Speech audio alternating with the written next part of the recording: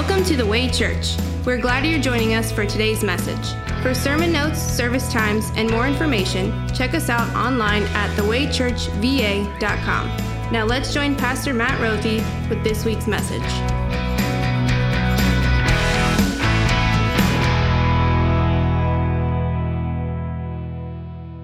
Luke chapter 1. In the 6th month of Elizabeth's pregnancy, God sent the angel Gabriel to Nazareth, a town in Galilee, to a virgin pledged to be married to a man named Joseph, a descendant of David. The virgin's name was Mary. The angel went to her and said, "Greetings, you who are highly favored. The Lord is with you."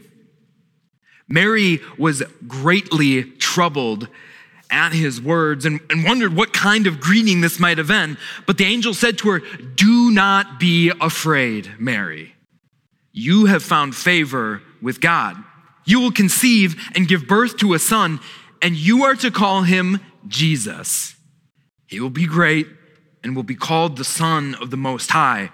The Lord God will give him the throne of his father David, and he will reign over Jacob's descendants forever.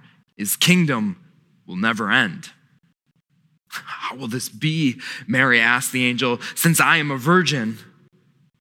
The angel answered, "The Holy Spirit will come on you, and the power of the Most High will overshadow you. So the Holy One to be born will be called the Son of God. Even Elizabeth, your relative, is going to have a child in her old age, and she, who was said to be unable to conceive, is in her 6th month, for no word from God will ever fail."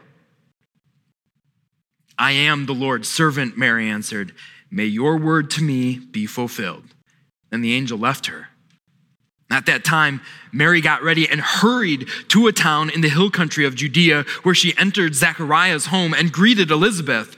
When Elizabeth heard Mary's greeting, the baby leaped in her womb, and Elizabeth was filled with the Holy Spirit. In a loud voice, she exclaimed, "Blessed are you among women, and blessed is the child you will bear. But why am I so favored that the mother of my Lord should come to me? As soon as the sound of your greeting reached my ears, the baby in my womb leaped for joy.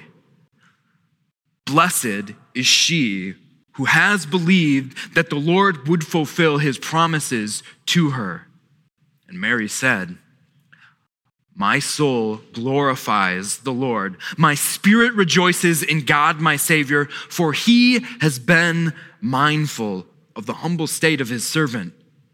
From now on, all generations will call me blessed, for the Mighty One has done great things for me. Holy is his name. His mercy extends to those who fear him from generation to generation. He has performed mighty deeds with his arm. He has scattered those who are proud in their inmost thoughts. He has brought down rulers from their thrones, but has lifted up the humble. He has filled the hungry with good things, but he has sent the rich away empty. He has helped his servant Israel, remembering to be merciful to Abraham and his descendants forever, just as he promised our ancestors."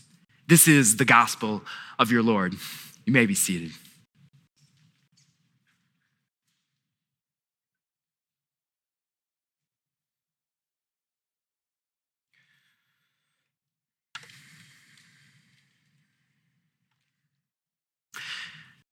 This morning, I'd like us to begin with a poll, and I'd like us to begin with a poll that's polarizing. You may have seen it before. It's a poll that it's divisive in homes, in family and friend relationships. And I'm going to ask you all to, by show of hand, participate in this poll this morning. Here's the question. When do you start listening to Christmas music? Raise your hand if you're the type who you don't really need an excuse, but you count the 100 days before September 16th is when you start listening to Christmas music.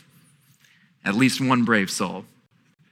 How about November 1st, day after Halloween, you put the music on. November 1st, a few more. All right, how about those of you who are Thanksgiving, maybe the day of, maybe the week before, but for sure the day after or the week after Thanksgiving, you're listening to it. All right, hopefully the rest of you here are not stooges holding out for you never listen to Christmas music, but how many of you with December 1st counted as this is when you start listening to Christmas music? It's a fun poll, right? It's a poll you often see this time of year, and you see it everywhere. You see it on social media. You see it on the internet. Every news outlet seems to host the poll. But you know what poll you never see this time of year? When do you stop listening to Christmas music? You think about when that is for just a moment, and maybe it's the day after, maybe the week after, but that's not really why I'm bringing that up. It's why do you just stop listening to Christmas music?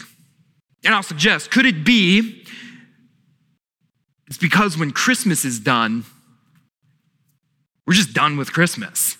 We're kind of Christmased out. Well, here we are. We're less than a week away from Christmas Day.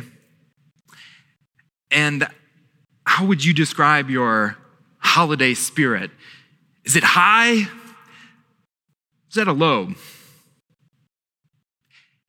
You think back, and really, Christmas is here for a lot of us.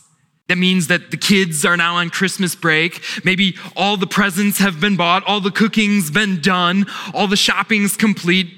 Family is here, travel has been made, and you look at it, and really these are all really good things, but it's kind of a lot, and it kind of just adds to the to-do list.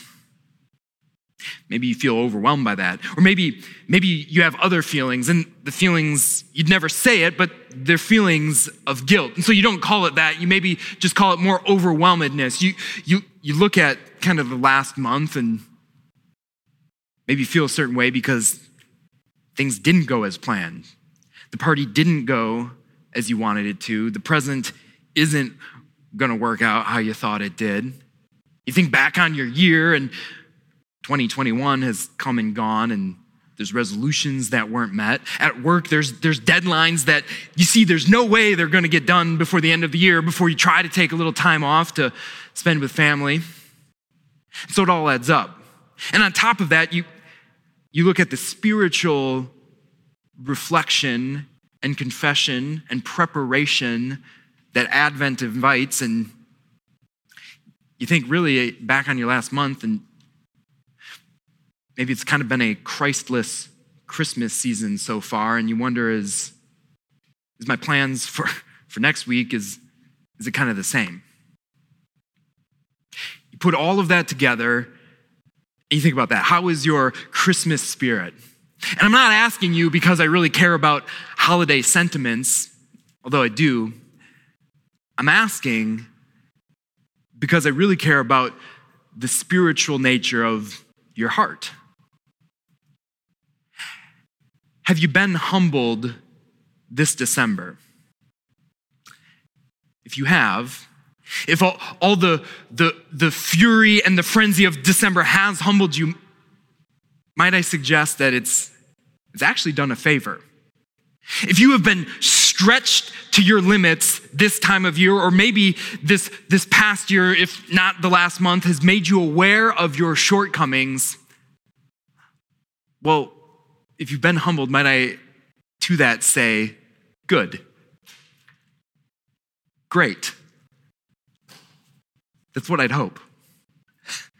Maybe before you just get up and walk out of here because here's this guy pretending to be happy in maybe your humble, maybe even frustrated state, let me say why.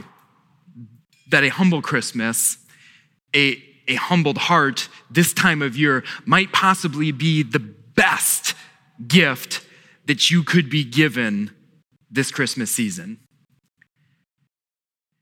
It's because we have a God who is in the business of lifting up the humble. That's right, we have a God who makes it his main task to bestow his grace and his favor on those who have been humbled.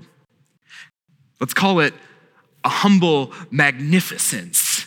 And if you look at this idea of a humble Christmas, or maybe our theme for this week, a humble magnificence, and you say to yourself, Matt, that is a contradiction of terms. Humility, magnificence. Those are at odds. Well, to that I would say you're absolutely right. You are absolutely right. Those are seemingly at odds, but you have a God who makes this his task, to lift up the humble, because you have a God who goes about doing his greatest work in really the most contradictory of ways that contradict our human reason. Look no further than Luke chapter 1. Here you have the story, the annunciation of a virgin birth.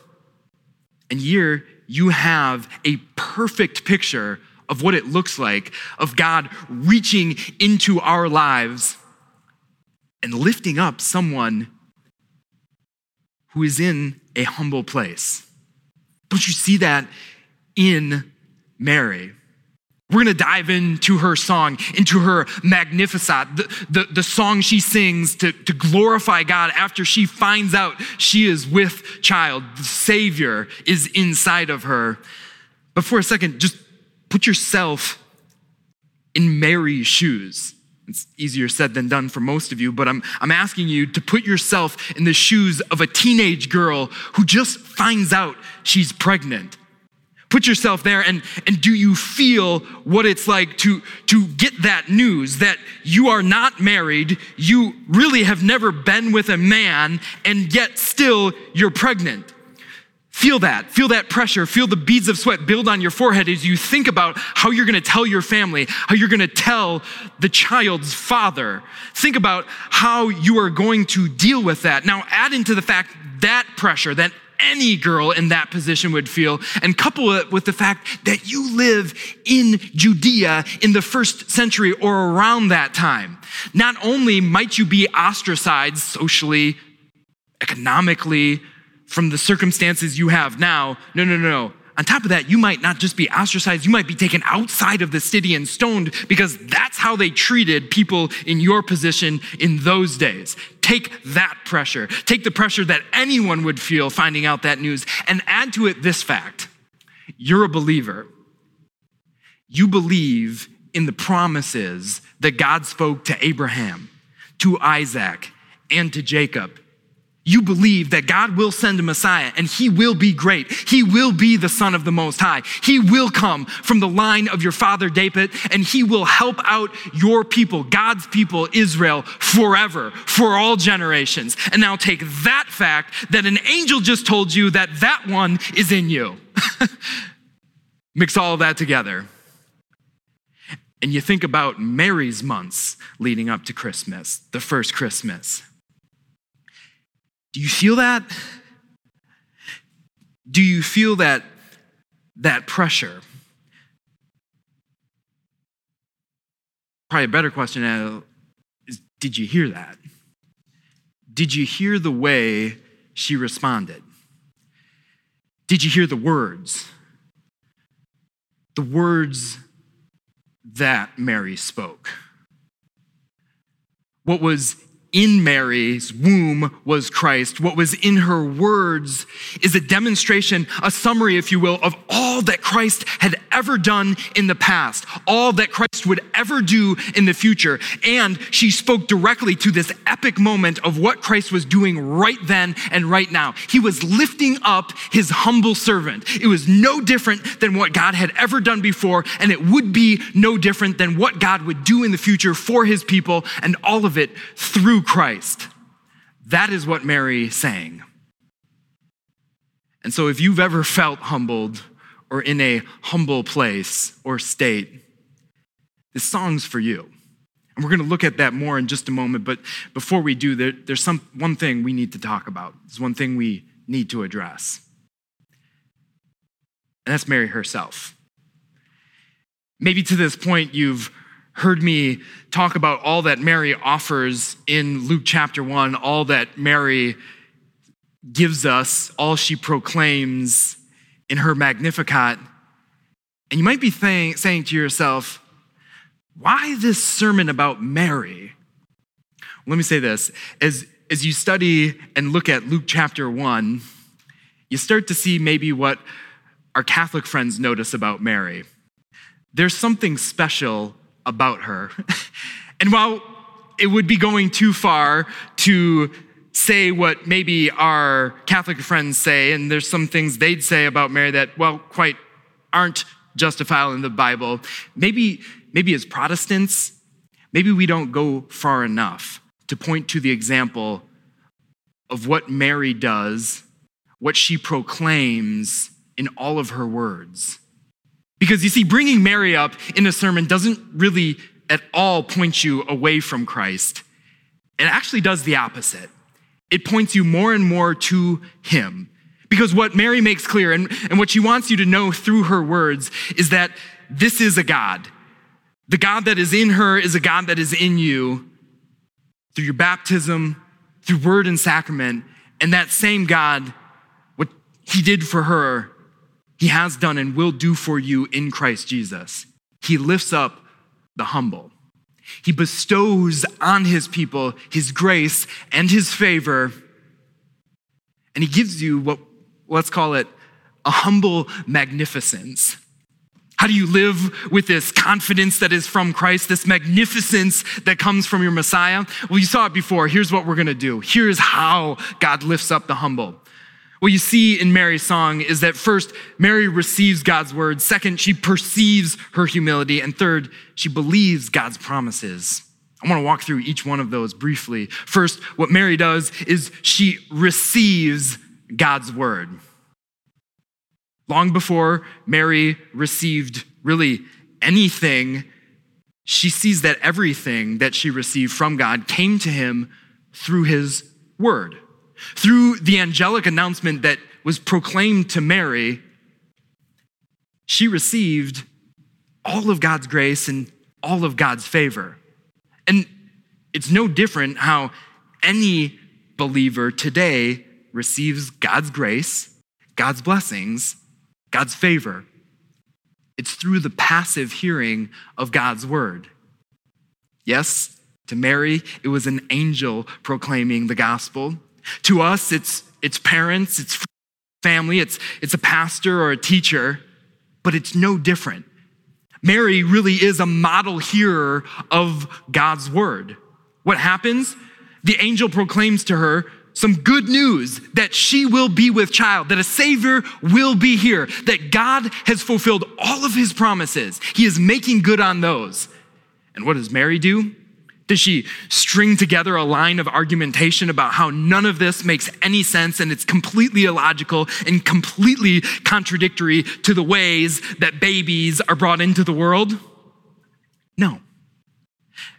Mary says, I'm the Lord's servant. May your word to me be fulfilled. Long before Mary received anything, she received everything that she got from the Lord. And what happened because she received the word of God proclaimed to her? Well, faith worked in her heart, a faith that, second, allowed Mary to perceive her humble circumstances. Mary proclaims a beautiful song, the Magnificat. But ask yourself, what was her muse? What was her motivation for that? Was it the fact that she was high on the celestial experience of hearing the angelic announcement? Was it because she knew that her kid would be God's kid? Is that what inspired her song? No, listen to the very, very first words of her song. She says, my soul glorifies the Lord. My spirit rejoices in God, my Savior. Why? For he has been mindful of the humble state of his servant. Through the word, Mary receives a gift of God's grace and God's faith. Through that, Mary perceives her humble state, that she is someone who does not deserve to have the God of all grace and all creation come to her. that she is someone who brings anything to the table, but she is someone who, like you and like me, is a sinner and in need of God's mercy. Because of God's word, she has faith that allows her to perceive her humility. But don't you see, that's not the most important mindfulness aspect here. It's who else was mindful of her in this humble state. It was her God. It was her God who looked on her as a sinner, as someone who brought nothing to this table, and yet still, in spite of that, or rather because of that, gave to her his grace and his favor. Mary goes on to sing these words. She says, "He has brought down rulers from their thrones, but has lifted up the humble. He has filled the hungry with good things, but the rich he has sent away empty." You see, what Mary teaches us in the Magnificat is something very significant about our relationship with our God.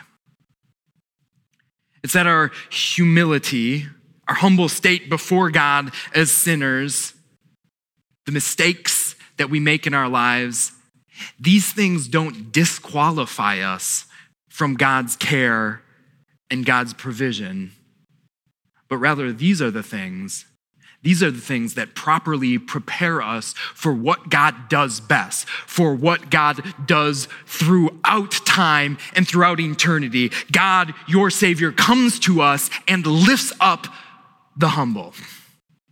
Mary receives God's word. Second, Mary perceives her humility, but she doesn't sit alone in her humility. She sits with her Savior. And in light of all of that, number 3, Mary believes God's promises. The first thing that her cousin Elizabeth, her relative, says to her when Mary enters her home is rejoicing that she is there. And then she says this, "Blessed is she, blessed is you, Mary, because you have believed that the Lord would fulfill his promises to her." Number 3, Mary is lifted up by God. Why? For no other reason than the faith that she received through the word allows her to believe and grab hold of the promises that God has made to her and to all of his people.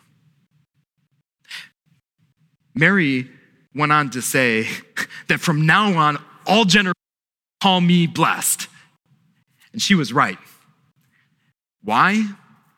She answers, "Because the mighty one has done, was doing, and will forever do great things for me. Holy is his name." What Mary proclaims in the Magnificat is the most beautiful aspect about our relationship with God. It is not Mary who brought holiness to the equation. It is God, whose name is holy, who brought that to her and bestowed onto her all of her grace, all of her favor. And as a model hearer of God's word, she received that gift through hearing God's word, perceived her humility, and believed in his promises that he made to her and to every generation of God's people. That's how Mary was lifted up by God. That's how she lived with confidence in Christ, magnificence in the Messiah that was hers. The real question we need to ask is, how was that all achieved for her? And that we know was achieved by Christ. How does God lift up the humble? Well, he achieves this humble magnificence, and he achieves it through Christ. Look, we think when Christ Jesus, the King of Kings and Lord of Lords, the Prince of Peace, comes into the world, it should be with a royal inauguration. But what we see in the incarnation is quite the opposite. What we see is the humble magnificence that God was bringing about in Mary's life would be seen most beautifully and most greatly in the life of his own son. How does God lift up the humble? Well, it is Christ who achieves humble magnificence for his people. Mary said, "He has performed mighty deeds with his arms. He has scattered those who are proud in their inmost thoughts." We'd like to think that what our Savior, what our God does for us is indeed take his strong arms as a shield and guard and protect us. Take his strong arm and smash all of the enemies that would look to separate us from him. And most certainly, Christ Jesus does achieve victory with his omnipotence, with his power. But his power, his magnificence, it's most mightily seen in a humble place, on a cross where those strong arms weren't smashing enemies, but were stretched out on a cross. That is how Christ Jesus brought about true victory over all of our enemies. That is how Christ Jesus has really brought about the scattering of those who are proud in their thoughts, but has performed mighty deeds for us. It is through the humility, the humiliation of the cross that he brought about the magnificence and the glorification of God and his people. Mary went on to sing that God has brought down rulers from their thrones, but has lifted up the humble. We like to think, right, that we have a God who sits enthroned in heaven and has his enemies as his footstool. And he does. Scripture proclaims that to us. But how is it that he brought down those enemies? Well, he left his throne. He was the one who left his throne and came down from heaven to earth and was nailed to the throne on a cross. That is how he brought about the grace and the favor of God. That is how Christ achieved, if you will, humble magnificence for his people. It was through his own humiliation, but ultimately his exaltation, his magnification, if you will, on Easter Sunday as Christ Jesus rose again from the dead. That is God works. It is illogical. It is contradictory to how our minds think a God should go about winning victory, but it is the way that God works. God has a habit of lifting up the humble, including his own son. But because of his son, it means you and I live not just here and now with God who lifts us up out of humble circumstances, but God who lifts us up to him eternally to enjoy life in heaven and the magnificence there beside our God forever. So how does God lift you up? It's no different. You've received God's word. You've received it both in your life for all times. You received it this morning here as God's people gather around it.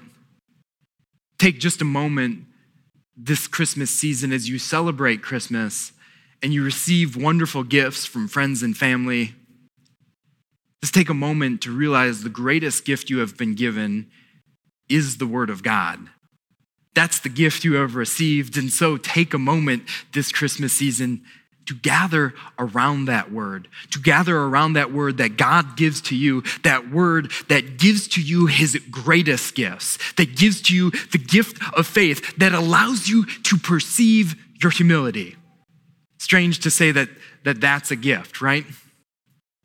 To step back and see that because of our sins, because of our mistakes, we don't deserve to have God for us. It's a gift of faith to, in repentance, look and see that's the state we sit in before our God. But at the same time, simultaneously, what we see is that we don't sit alone in our humility because we have a God who entered in a humble state of a baby born in Bethlehem for us to offer up for us the sacrifices once for all to forgive us for all those sins. Look, I don't know what it is that this time of year has made you aware of your shortcomings, that has you stretched to your limits. I don't know what it is that has humbled you, but what I do know, what I can promise is this, that God is going to make good on all of his promises, that God who spoke to Abraham, to Isaac, brought about his promises to Mary and to you as well. He has helped his servant Israel, and he's helped his servants here today as well. He has been merciful to Abraham and to his descendants forever, and that includes you and me. The sum of Mary's Magnificat could be broken down to simply say this, that God is visiting us in order to liberate us, that God is coming down to us in order to lift us up. And because of that, because God is a God who lifts up the humble, I can't promise you that your name's going to be great, like Mother Mary. I can't promise you that you're going to get everything that's on your spiritual, personal, relational wish list. But what I can promise you is that in the exact same way that God gave grace to Mary, showed mercy to Mary, sent his word to Mary, lifted up Mary out of her humble state, God will do for you. He will do that not only now, but more so, he will do that in eternity through your Savior, Jesus Christ. And so until then, with Mary, may our souls magnify the Lord. Amen.